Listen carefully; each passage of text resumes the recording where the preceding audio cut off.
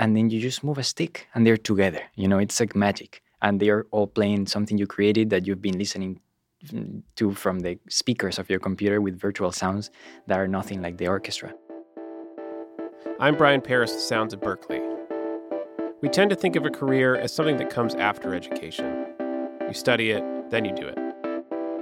For recent film scoring alumnus and composer Pedro Osuna, it's more like you study it while you do it. At 16, he started working with film composers in Spain, where he grew up, and by age 17, he'd orchestrated his first documentary. At Berklee, he continued to work on films and concert music and landed an internship in Los Angeles that quickly yielded job offers from around the world.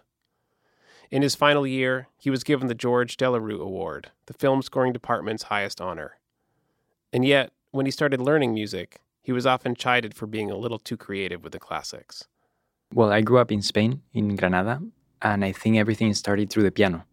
I was that kid who got asked to play Chopin, but he would play fake Chopin. I would learn the music by ear or with the score, but then I would play something else, play another melody, and get the Russian pianist, professor, mad with me. And I would try to play Beethoven, but sounding like Chopin, and then Mozart, but sounding like someone else, and do all these things that were fun for me. But it was all through creating in the spot and improvisation. Apart from his love of classical composers, he also had a passion for film. He cites film composers John Williams and Ennio Morricone as heroes. And when he realized he could go down a similar road, he never looked back. It all clicked in my mind. I could do music that was written, that I could write music that would be for films. And that was a job. And I heard about this guy in Madrid who was doing that. So I took some Skype lessons with him, and then I became his assistant, and I started orchestrating for him. And I would take all these night buses to Madrid to go record, and then I would come back in the same day, and I was always exhausted, but with so much energy just from the adrenaline of being doing what I love to do. In a way, you could see Pedro's early propensity for improvising on the classics as something that set him up well for film, given that his source material changes every time he takes on a new film.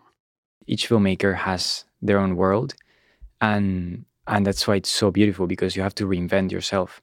And your voice always comes out, but you have to change costumes every time, because you have to be your voice, but also the voice of the filmmaker, because you're creating together. Within that, a composer has to have a voice, a sonic calling card. But focusing on finding your voice, in Pedro's opinion, may be the wrong approach. I'm going to quote Philip Glass. When he got asked that question, he said, "Finding my voice? That's something I've been trying to get rid of my whole career."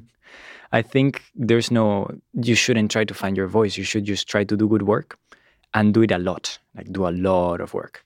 Writing every day. And then your voice comes out of the decisions you make.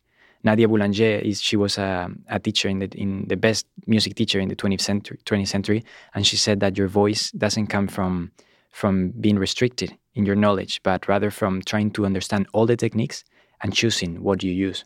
So I think with the pressure of time and the deadlines of film projects and commissions, you can't afford to get crazy and make something you've never done. So you just go with what's natural to you and honest. And that's when your voice comes out. In that sense, deadlines and getting work were essential for Pedro.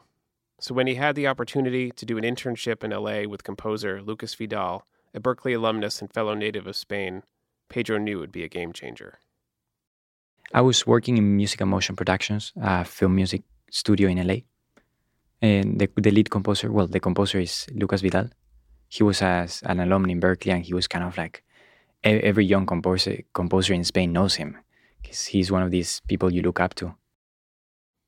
There was just one problem. Being able to afford living in LA with only an internship, even for a short time, just wouldn't work. Berklee's Career Center made it happen for Pedro, providing supplemental funding through one of their internship fellowships. Living in LA was so expensive. And so I think it wouldn't have been worth it, and I wouldn't have been able to do it without the fellowship. So for me, it was absolutely worth it. I was in the studio 24/7. I learned so much.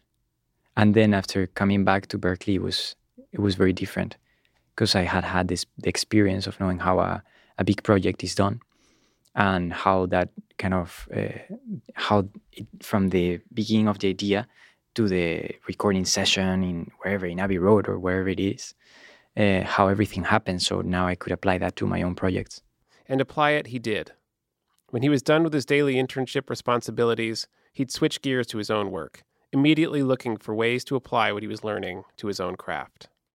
Whenever I would finish what I had to do in the studio at night or something, I would write my own music. And I was doing that all the time.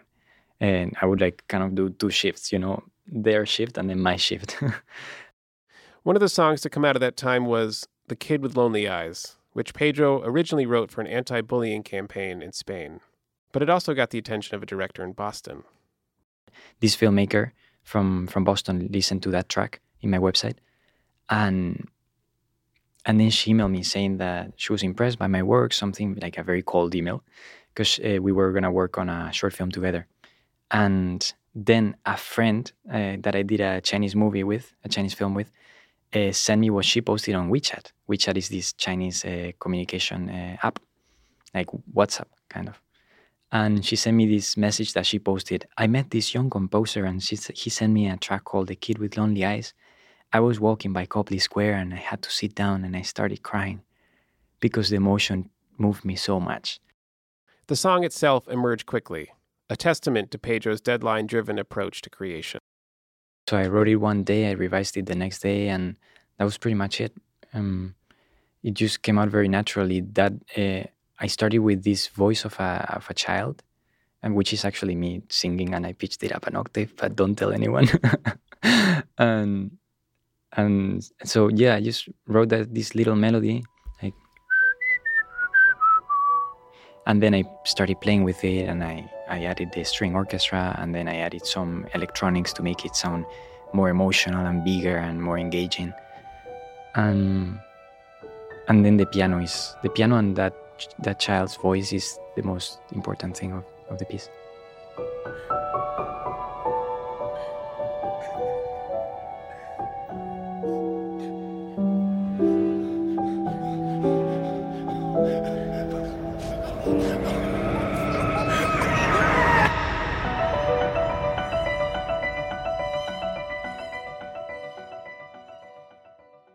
The Kid with Lonely Eyes is a great example of what Pedro loves about scoring, combining that jolt of inspiration with the grand vision of orchestration and arrangement. I think there's 2 parts. One is from the birth of the idea, when that seed gets planted, when you read the script and you talk to the director, and discovering the sound of the film. And the other one is the recording session. That's like when you're a kid and you're back to the playground, and you have these amazing musicians who have been trained for their whole life on their craft, and then you just move a stick and they're together. It's like magic, and they're all playing something you created that you've been listening to from the speakers of your computer with virtual sounds that are nothing like the orchestra. To hear Pedro talk about how he immerses himself in his projects, it can seem like he's always working, or at least always thinking about his work. It's as if he's a method actor, a method composer, where living life and writing music are the same thing. Take his piece, Descendants of String, which started as a student project, but grew into something much bigger. Last year, for example, I did a session with this engineer, Dan Pfeiffer, good friend of mine, and it was this crazy, crazy project because it was actually a student project, but we kind of bypassed the student world and we just made it what would we do if this was a multi-million-dollar production? And so he got all this equipment from the BSO to record. We went into the St. Cecilia Church, which has really beautiful acoustics, and then we put together this 60-piece orchestra, and we record this score to this Chinese film. But his grand vision didn't stop with the 60-piece orchestra. As Pedro pursued this urge to create something that had never been heard before, the work quite literally changed his life. I know this is really silly, but I stopped going to my grocery store and I bought everything in Chinatown for a month, just so that I would get into this different world. I started learning Chinese and just kind of getting in the head of the filmmaker. It's very fun. And then when you record the music and it sounds and it comes to life, and you mix it, and you have something that didn't exist before.